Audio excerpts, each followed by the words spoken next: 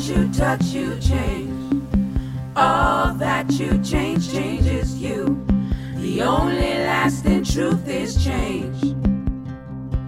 God is change. Welcome back, beloved listeners. This is Octavia's Parables, our podcast where we are reading Octavia E. Butler's Parable of the Sower and Parable of the Talents chapter by chapter to learn everything we can. We are in Octavia's Parable of the Talents chapter 19 this week, chapter 19. And well, first, do we have any announcements? Toshi Regan, my co-host. Do you have any announcements? I'm big, listen to the music. It's out there. Yeah, it really is out there. It really is out there. That's exciting. I'm Adrienne. And this is my first time recording our podcast from Durham, I think. Or maybe I recorded it from Durham last week. I've lost track of all space and time. So this is my first time with my butt on the ground, kind of relaxed recording it. And there's a couple of little snips and bits that I've put out recently for different projects. One called New Constellations, and another one this morning that's part of the Reframe project that focuses on our need to rejoice in this time and reclaim this as a time for vision. So they're on my Instagram if you want to give yourself a little dose of something hopeful and something vision-oriented in this time. And there's so much happening in the world right now. One of the things that's happening in the world right now is the Octavia Tried to Tell Us series that Monica Coleman and Tananarive are doing. Mm-hmm. And this coming week is Nalo Hopkinson is going to be the guest on that webinar. So if you haven't been following those webinars, they're available. You can watch them. You can participate in them. We highly recommend them. They're friends of ours who are also in the deep dive. It's so good. I want to go back on. Mm-hmm. Yeah, there's more to say. There's more to say. I'm like, y'all, we're ready to return. So that's what's up with us. And I've been getting a lot of lovely messages this summer from people who are writing in their journals that came with their Holding Change book. So that makes me very happy. Like, I feel like a dream is coming true every time someone writes in one of those journals.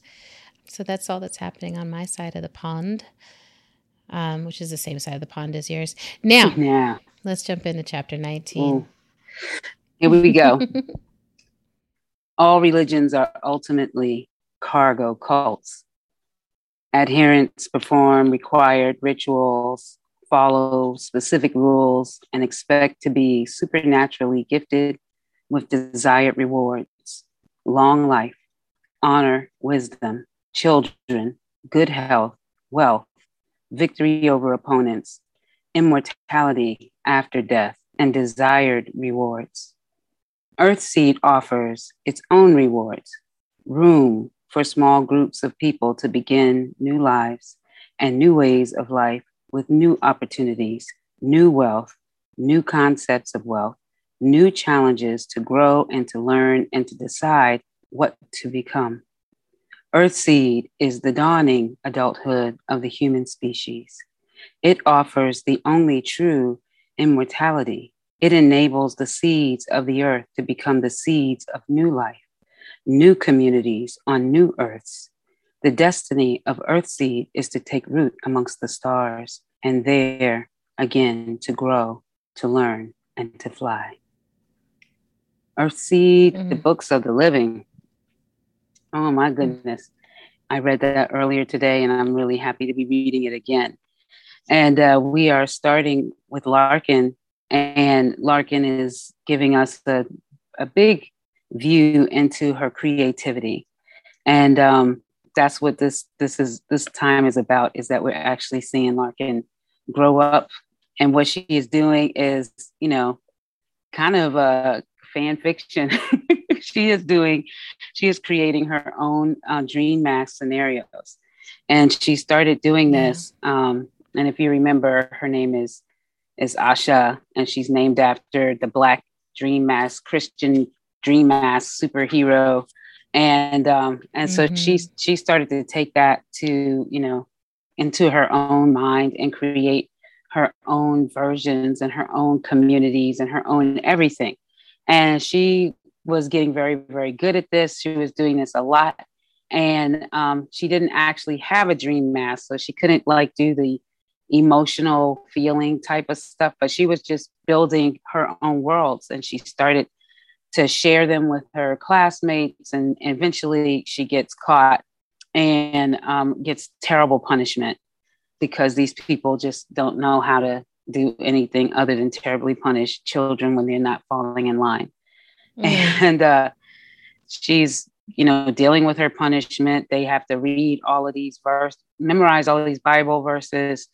These are kids. You just can't say it enough. And they're just being called all kinds of things because they have imaginations. Yeah. And basically, this starts to get like a lot of the different people in the community to start to look at her in a different way. But at some point, she had met an older woman, about 90 years old, and she was saying that Asha Veer was her, like Nancy Drew. And some of y'all out there know who Nancy Drew was. And I laughed when I read that because I was little. There was like a television show about Nancy Drew and the Hardy Boys. Yep. So I read all of those. You read all of them? I didn't. Yeah. Oh, yeah. So this is very exciting to me, because she really is. This is, I think, her journey out. This is her beginning to see, more than what is with her. She also wrote a story that had a lot of brothers and sisters, and had a whole family. And she imagined herself in different houses. And remember that she's in Seattle, and Seattle was a big place for the war, which is still happening, but not at the same level. But it still has the remnants of the war.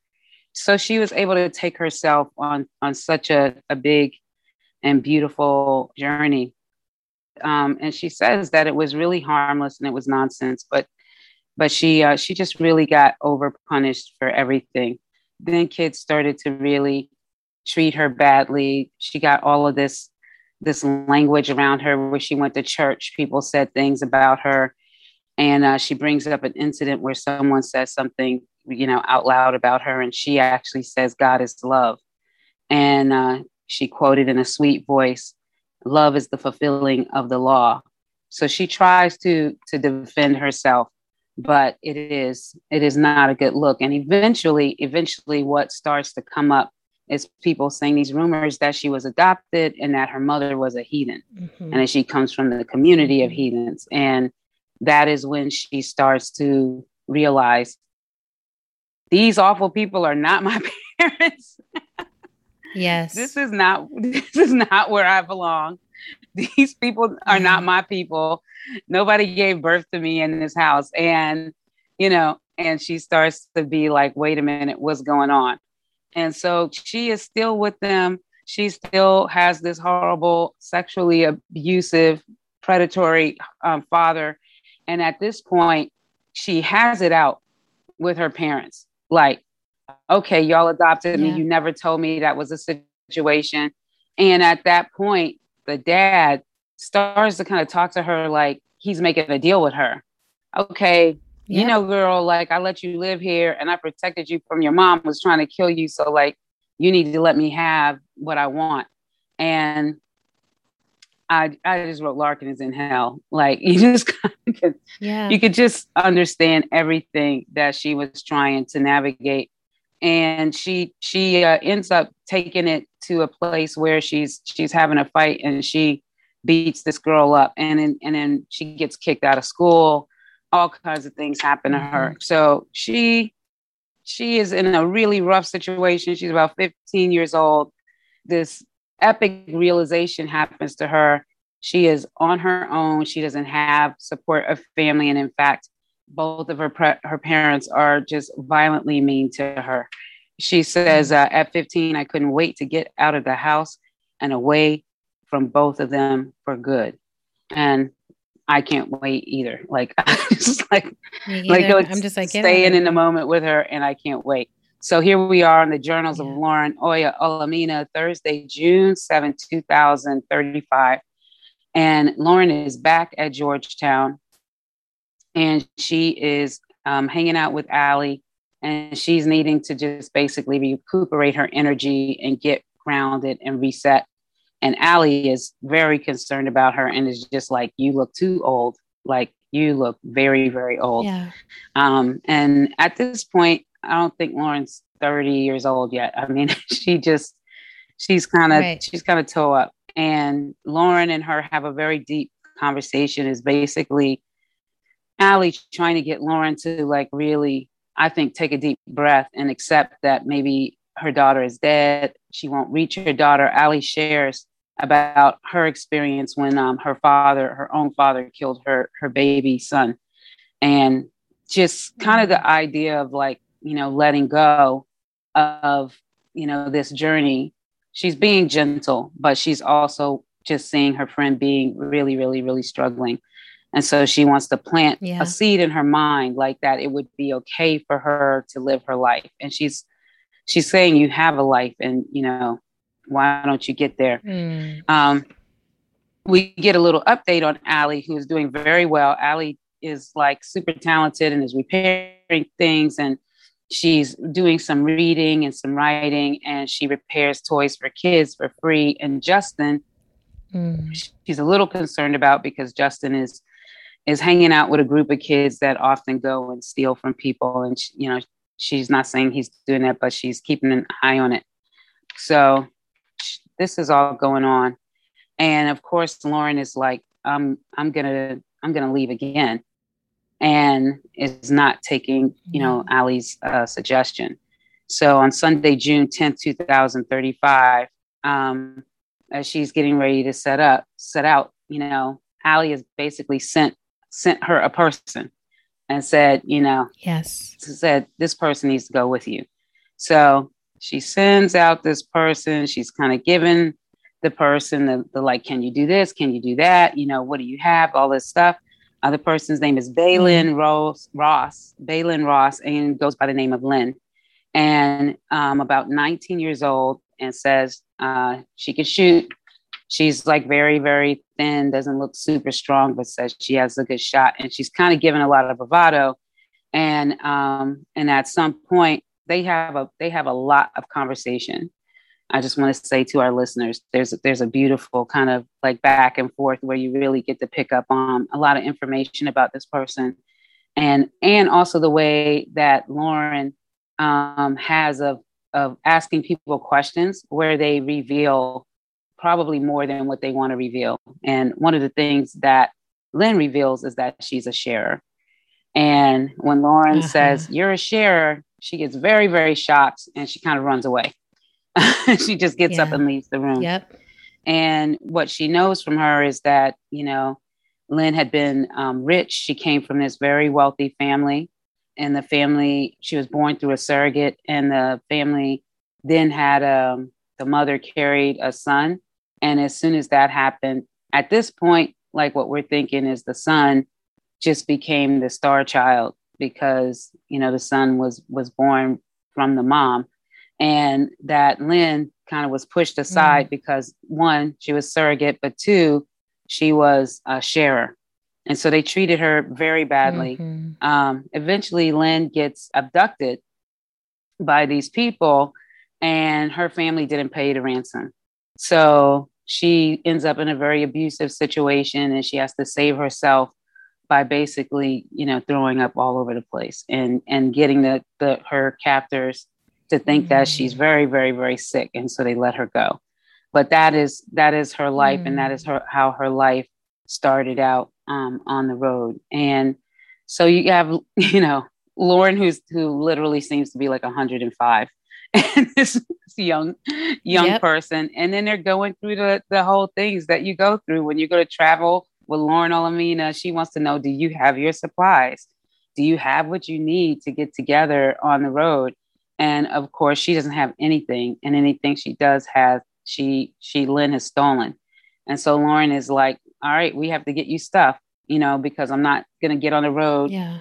We're going to be walking a lot and you're going to need food. Lynn doesn't have any food. So she was going to start this trip with like no food. And Lauren's like, that's not even acceptable. Wow. So very much like when she started the trip with Harry and Zara, she is like, they all went to the Hanning Joes together, whether they had money or not. Yeah. Everybody had to have, pretty much the same thing to Basics. get to travel together and to get to do things. And then they plot their directions. They pick the highways. They make decisions about, big town. They meet. Oh, she goes and hangs out with these people very much like she did with Keith back in the day, feeding him the rabbit stew and asking him questions about the outside world. She takes a few guys out for drinks, and I'm sure she's in her man drag, and she takes a few guys out for drinks, and she says, finds out what towns are good and what places aren't, and where should you go and how should you be. And she gets a lot of information, and her and Lynn start to like basically get out on the road. There's this one thing they're talking the whole time, and you're getting to know a lot about Lynn. And I remember when I first read this, I was like, why do we have to learn so much about this person? Like, because it's really late in the book, and and I'm like, who is this? Lynn, why we got to know about her? But as we're as we're learning about her parents, they were the ones that were the Prosecco addicts, and so that's why she's a sharer. Yeah. And I love this line: "People blame you for the things they do to you." And I was like, that is just such a significant line that's happening in all of this, especially in Jared's world, especially in our world. It's just systemic, like wrongdoing to people and then blaming them for what you're doing as if you weren't there doing it. So this is a really great conversation. They're getting in deep and they walk in the road, and Lauren is teaching. They're having like a good conversation about like, where do you go and how do you do it? And one of the reasons why Lauren is able to really insist on this supply thing is she's like, no, we're going to be walking for a month. Like, we are going to do this traveling for a month. Like, we're not just running away. Yep. We're not just escaping for our lives. There's a level of intentionality in our journey, and therefore we will be prepared for it. This is also wonderful. It is really, really cool. And the girl kind of snaps back and says, you enjoy telling people what to do, don't you? And Lauren says, I like living and I like being free. And you and I, to see all that is there was to be seen. So she watched her like really, really start to get a level of respect for Lauren. But still, the beautiful thing really early in this chapter about this relationship is that, Lauren, it's not like Lauren's like 40 years older than her, but Lauren's experience and Lauren's like journeying since she started so young. She's got so many years on this person, but this person is smart and ask questions, and it is not afraid to push back. And this is awesome. So Lauren hands her a book because she can read and she loves to read. And of course, it is one of the Earthseed books. And she has 2 copies and she lets her keep one. And they make decisions about which directions they're going on the road and things like that. And they're stopping and they're reading. And Earthseed really comes up. And Lynn says, Allie told me you wrote a book about something called Earthseed. Is that your real name, Lauren Oya Olamina? And so it just goes on like this. This is actually really wonderful. It's wonderful to see this kind of conversation. It really reminds me of Early and Sower when she's talking to Harry and Natividad and, the Douglases, and really trying to say what her vision is again. And so this person, this person starts to kind of wake her up, kind of stir Earthseed into a forward place in a way that it hasn't been in a little bit. They're going to take a day off. They're in Reading and they kind of get, clean. Lawrence says it's really much easier when you don't smell. It's like the understatement.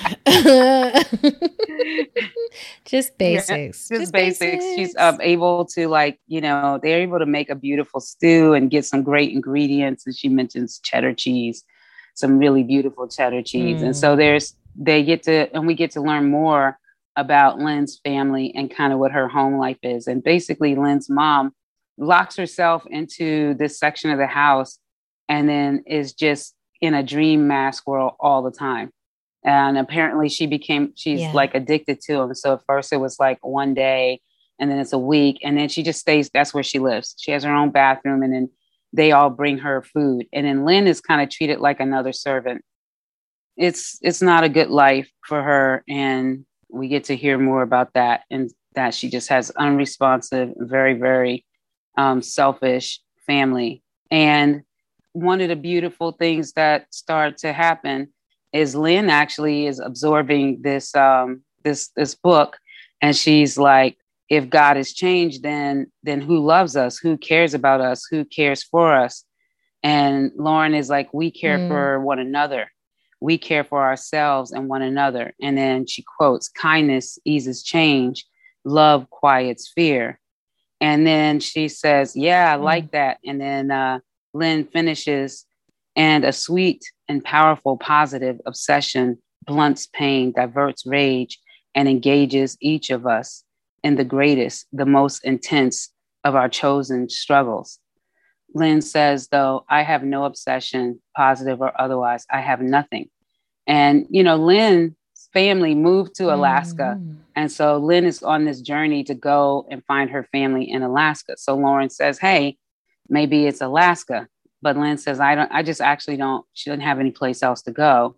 Lauren's like, if you get there, like, what will you do? Will you go back to being your parents' housekeeper? And they go back, back and forth about this. And she said that her mom was committing a kind of suicide. Like, she wasn't out to kill herself, but she was doing all of these things. And then she's realizing, like, her parents left her to abductors. And so maybe she wants to reconsider this, like, go find her people situation. So she's thinking about it. Going to the border can be really hard to Alaska because of the war, and Alaska is no longer in a part of the United States. So Lauren is like, I don't know if I can let her do that. I think she wants to be stopped, and I must think about what she can do for Earthseed and what it can do for her. And I wrote at the bottom of this, Earthseed Rising. And that is chapter 19. And when, I skipped a lot because it is okay. You need to read this book, but there's a lot going on. It's almost like a new mini, a mini book inside of a book. So you have to check out chapter 19. Yeah.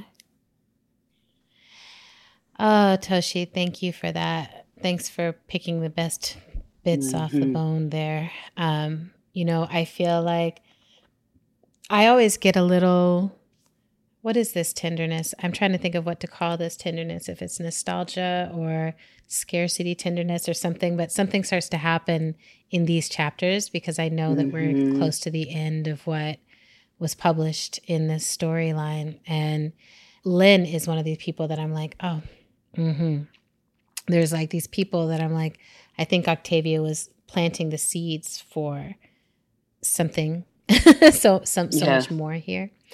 So I have some questions inside my tenderness.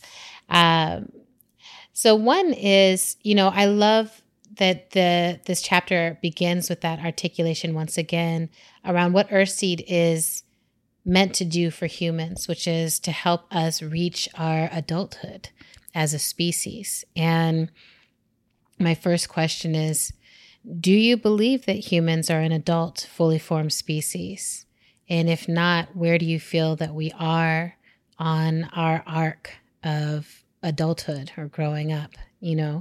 Sometimes I know that I feel we're crawling babies. Sometimes I think we're in our adolescence. But I'm curious, if you hear this, especially if you have other belief systems that you lean on, where would you see humans in our existence? Yeah. And then learning about Larkin, Asha, and we start to make this shift into Asha. The question that occurs to me, I'm really looking at them and I'm like, we've been deeply steeped in Lauren's world building practice, right? That she's building earth seeds. She has a vision of a world beyond the one that she was raised in from the time that she was very young. So we know this was happening for her very young, as it happened for Octavia. Her world building practice as a writer and a thinker and a sci-fi creator started very young. And now we see this happening for Asha as well, that her imagination has kicked in and she's starting to do her world building. And the question I have for our listeners is, how do you do world building? And do you remember when that began for you?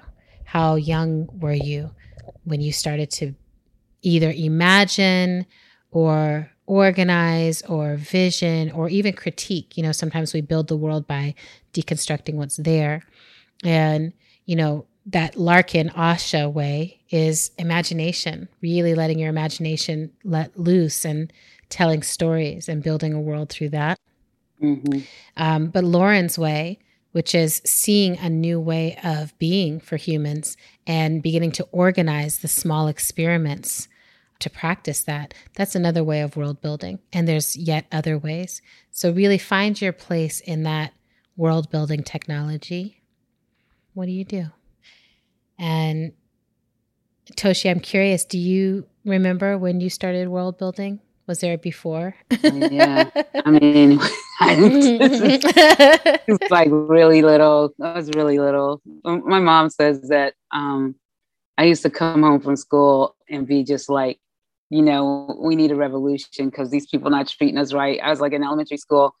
And then I would just come home and put my books down. I'd just be like, Mom, this is and then anybody else in the house would be looking at my mom and being like, you just listen to her. And then my mom was like, but she's right.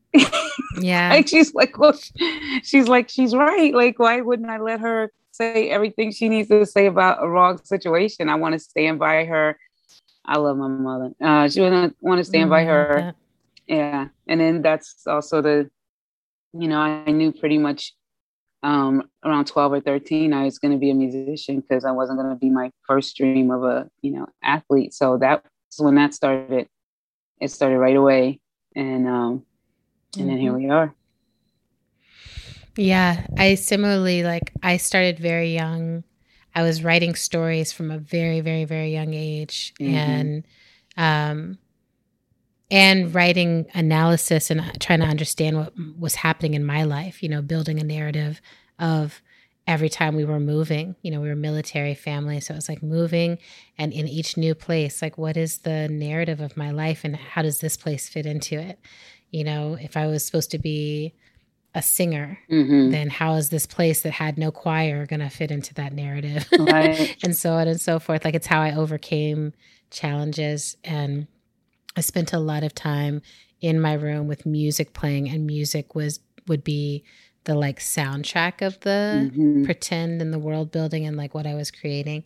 And I just have such positive memories of all that imagination time. Yes. That started very young. And it's something that I pay attention to now in the children in my life, is making sure that they have time alone to imagine, alone without devices necessarily, to just be in their imaginations, because there's so much given to kids. There's so much given to all of us now to fill up the imaginal space. And I feel like it's so important for what we're actually meant to be doing. I think it's so important to give ourselves that clear space in which creation can happen and which we can make meaning of things ourselves. So spend some time there, spend some time with that. And then we see this for Asha. And again, there's so much echo chambering happening between Lauren's childhood and Asha's childhood, and it just shows up in different ways. But this punitive nature, punishing children for thinking outside the box or doing things they're not supposed to do, shows up here. And so my question to you is, whether you have children or are part of a community in which children are being raised, or whether that they're far off, but you're just thinking about this, what are alternatives to punishment for children? What are alternatives to punishment for children? And how would society have to change in order to become a space where the experience kids were having was not a punitive experience? Mm-hmm. That is so powerful. Mm-hmm. I recently collaborated with the school community, and they told me about a journey of a young person who just was constantly in struggle in the school systems. And part of it started with this person's understanding, such clear understanding of who he was and what belonged to him. And it was like he had Yes. something and they didn't think he should have it at school. It was not anything. It was not a violent or anything. It was something that belonged to him. Yeah. And Yep. they took it away from him and he got really upset about it. And I was like, but why did they take that? Like, there was 1,000 other things that could happen. And the way he expressed being upset got him into more trouble. And it was just like it started a cycle of, you know, and I was just like, really, y'all, with y'all heavy-handed punishment, like, did you take a minute to think about, like, at the end of the day, does this make any sense to you? You know, like. That's right. You know. That's right. I mean, there's so much control pattern and control power dynamic in terms of how we orient towards children, as opposed to, like, I'm responsible for keeping you safe and also for partnering with you in how you live, you know, how you understand life. And just what you just described is how your mom used to sit and listen with you. I think we have that in common. My mom used to just sit and listen to me. And, you know, as I was figuring stuff out, and at a certain point, I remember that she started to listen to me and be learning. You know, she'd be like, oh, I didn't know that, or I don't know that. And that this feels new, or this is interesting. Let's learn this together. You know, my mom has always been like, I'm willing to go read the books and be human with you, you know, which is such a different orientation to kids than, you know, you are something that I need to control into the mold that society will accept, which again is tied to these larger systemic issues of safety, you know. So that's why it's like, it's not just what as individual or groups of parents need to do, but it's also like, and then what needs to shift systemically so that we can raise children to be free, you know? Yeah. I can't stop thinking about, I had this like webinar experience a while ago where this mother came on and she was talking about how she's trying to raise her child free, to be free, and how at odds that is with being able to raise her child to be safe in this current environment. And she was crying. I think everyone who was watching was crying. We were all just like, yeah, the truth is we cannot keep our children safe. You know, we actually can't. So their freedom is the best thing we can give them. And how do we do that? But it comes back to me when I read this. It comes back to me when I read so much of Octavia's work. And it's just this question over and over again of, like, if the control starts at childhood, if you start to learn to be controlled and figure out how you relate to that in childhood, how do you create a free society? How do you create a body of adults who are free to move against injustice? Yeah. So that's such a, I mean, that also really makes me, big bucket. Yeah. It makes me think about, you know, what happened with Naomi Osaka and also the women in the Olympics. Like, those are all young athletes. They all started very, very young, and they're all getting so severely. I mean, Naomi's not getting punished in this, like, well, yeah, she is, you know, she, you know, she has the agency and the, you know, she didn't have to follow through with playing any of these matches, and she doesn't have to work.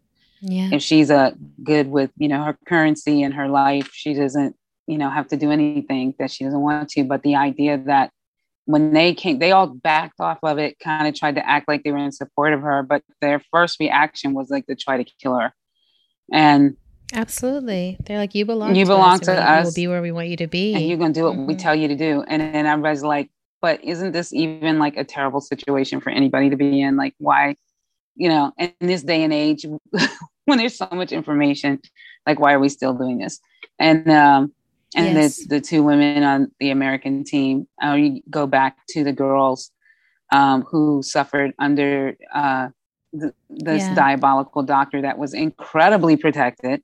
incredibly Yes. protected. And it's like, you know, when the sister who was basically has lost her career, you know, has Yes. lost her career over like not being available for one drug test when she you got to read this story, but like she has 5 years. So she's missing this Olympics. She's missing the next one. And she misses the child that she made the decision not to have so she could compete in the Olympics that were supposed to be in 2020. And then those got moved. Exactly. So it's a lot of epic pain that, you know, somebody is just comfortably laying down. It's really, this whole punishment thing is so deep. Yeah. And it's so tied into our ideas of what is appropriate behavior and how someone can do what we want them to do, be the body that we want them to be, come to heal. And if you can't, then we won't allow you to be anything else. And I do think we're at the end of those cycles. A lot of those cycles, it's like they're in a dying off phase, but not dead yet. And, you know, I think I had this thought, you know, as we're recording this, we're in this week where, you know, Sha'Carri is not being allowed to go to the Olympics, but Nikole Hannah-Jones just did this powerful pivot move where she got, you know, UNC tried to play games and she said, we're going to find out, right? And what I love is that she was able to come back and say, actually, you know, they finally came around and were like, okay, we will offer you tenure and with this position, which everyone else has always had tenure for. And she was like, actually, I decline your offer. Healing y'all is not my job. And I'm going to go over to Howard and just be in this space. And there's layers and layers and layers to this that, you know, friends in the academic world were unpacking for me and all of that. But what I loved about it was, to me, I was just like, okay, how do we find the equivalent of that Nikole Hannah-Jones move for Sha'Carri, right? Mm-hmm. Where it's like, how do we keep creating the spaces of our own or understanding which spaces are our own where we don't have to put up with the bullshit. And we say, actually, all the stuff that y'all are messing with, you're focused on the wrong things and we're going to create this other space. And so I'm like, I think we should do like a Juneteenth 2021 games. Yeah. Where it's just like our folks can come and, you know, they can run high if they need to run high. They can do whatever they need to do, you know, like just setting down the judgment, the judgment around these things, but allowing people to just be the badasses that they are on their own terms. And it, you know, to me, the adults who stand in their power, both the way that Sha'Carri did, like I am a human. When my mother dies, I am going, this is a human response to that. Right. That is one strength move. And I think the Nikole Hannah-Jones of being able to reject those people who can barely tolerate your existence or try to reject it is another one. Those are good for our children to see. They are. Right? That it's like, you shall not bow down and give away your dignity in the face of people who don't deserve to punish you, trying to punish you. Mm-hmm. No. Really... Yeah. Yes to all of that. All of that. So in this chapter, you know, I think we've started to see more and more of what Larkin was living through that led to all the rage that she had when we first met her. And, you know, we start off by seeing her rage directed at Lauren and at Earthseed. But now that you've seen what Larkin / Asha has lived through, has gone through, the pain, the rejection, the bullying, the sexual assaults, all the different components of it, who do you map out as who is deserving of that anger and that rage that she's feeling, right? Do you see how all of that has been directed and misdirected? And like, I feel like this happens so often where I'm like, you have every right to be angry. And if we could target it appropriately, it could be a really powerful resource, you know? Yeah. And then I love that you highlighted that moment where Allie is basically like, Lauren, you're aging, you know, like this is, you look too old, right? That's what she You look said. too old. And I'm like, I know that we all go through these moments where we're like, hey, something's happening. Like I always think of the Obama effect, like how quickly he went gray and all the color got sucked out of him over the course of those 8 years. And so my question for our listeners is, what experiences in your life, if you look back, can you track, have aged you? Which experiences in your life have aged you?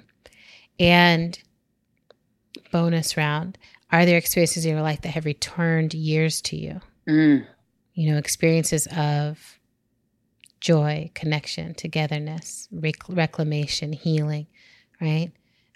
So what experiences in your life have aged you, and how are you reclaiming your time? That's a great question. I like that. Yeah, I've been reading about Ayurveda. So I'm all like, if we're fundamentally healthy, then we must be able to restore and reclaim and return that health to the body. So that doesn't mean suffering goes away. Yeah. So then these questions, as we're watching now Lauren interacting with Len, I really appreciate that we're returned to some of the most basic questions of the parables that these cycle through. Do you know what you need to know in order to travel by foot, in order to travel far, and in order to travel with everything you need on your person, right? Have you learned it over the course of this reading with us? You know, have you started to practice it? Do you have your bag ready, right? Do you know? And do you know how to gather information from strangers? Right? Do you know how to sit down and have a conversation where you learn what you need to know in order to make the next moves? And I want to highlight here, I just finished reading this series of books by Barbara Neely called the Blanche White series. And Blanche White is a Black domestic worker who is also a murder mystery. So, you know, like, she's just a murder mystery hero. I highly recommend these, but one of the most brilliant parts of it is how she talks about using her Blackness and her class status as these ways that she is able to access tons of information.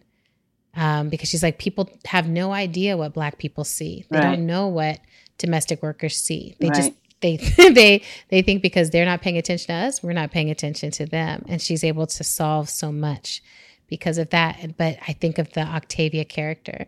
I think of Lauren being able to slip into this space where it's like, I can get as much information as I need by sitting on the edges of the space and by not being what you expect me to be. The way that Octavia writes Len's family, the wealthy family, is similar to how she writes all the other wealthy families in this book. Yeah. And so I want to make sure people highlight, what would you say, or what do you understand to be Octavia's orientation towards wealth based on how she's writing these wealthy families? You know, we have wealthy families who repeatedly leave people behind. We have wealthy families who repeatedly don't keep their own safe, who put themselves in gated communities, who are not concerned with the collective well-being of others. And in this case, who are getting lost in disassociation of various sorts. And what does that all add up to, you know, as an analysis of class?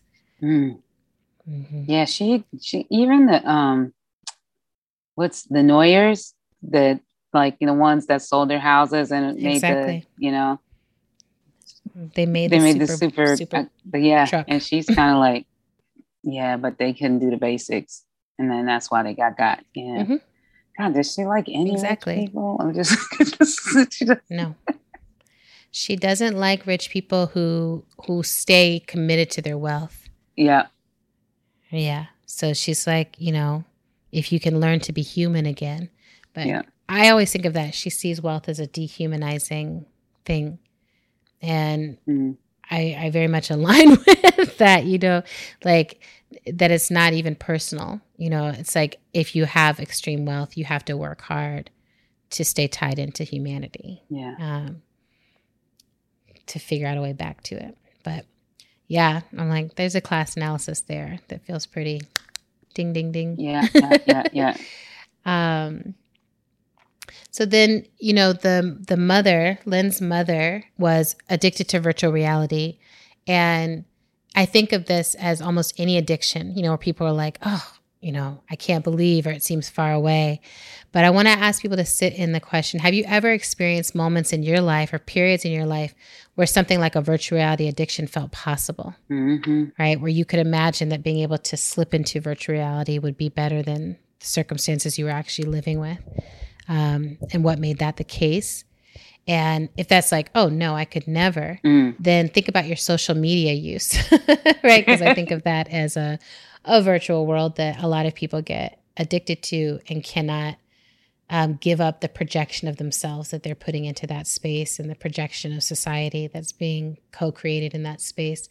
And where do you think social media, your own social media use and maybe addiction could fit into that? So just some reflection there. I'm like addicted to Duolingo. That's what my daughter says. She's like, I do speak Spanish. You are addicted to Duolingo. You do it every day? I do it every day. At least 15 minutes a day. Are you doing more than one language? No, I looked and explored to try to find where I thought I could be the most successful, and so I explored, and then I've stayed the course. So. Beautiful. But my daughter's always like, but I do it when I have time. So sometimes that's first thing in the morning, and then she just hears the little thing, ding. Exactly. She's laughing at me. No, it's so good because I took a break from Duolingo for the summer to do this move because I found that I was getting so stressed that I was like, I have to get this in. Oh no. Some days it was really like, you can't, baby. So I took a break to give myself nothing required beyond moving. Yeah. But now I think I want to get back. It's such a satisfying feeling to me to just be like, there. Yeah. I did 15 minutes. But there you go. Let me get that. But I think that there's so much open addictive behavior with social media. I know a lot of people who got into virtual reality this past year during the pandemic. And I definitely look back now and I think that I'm one of the people who underestimated the impact that the internet and social media would have, the negative impact that it would have on society, on connection, on movement building, on structures of relationship. And so I want to not have that same underestimation of virtual reality as it's growing, that I'm like, just because it's not easily accessible to everyone yet doesn't mean it won't be soon. And it's another space where it's like what happens in that space can really change what your life is like outside of that space. So how to navigate it. Yeah. Not to mention that, it don't belong to us. So not only does it not belong to us at all, does not belong to us, but it captures content. And then there's, all your information is out there. And then the whole ransomware thing, lots of people are getting attacked and being there's the big cases of oh, give us $70 million. Or these systems are not going to work, but we're all in those systems. Yes. So, you got to write down where folk live and and stores closing because they can't use a computer. So therefore people can't, it takes, all of that is just a very, delicate field.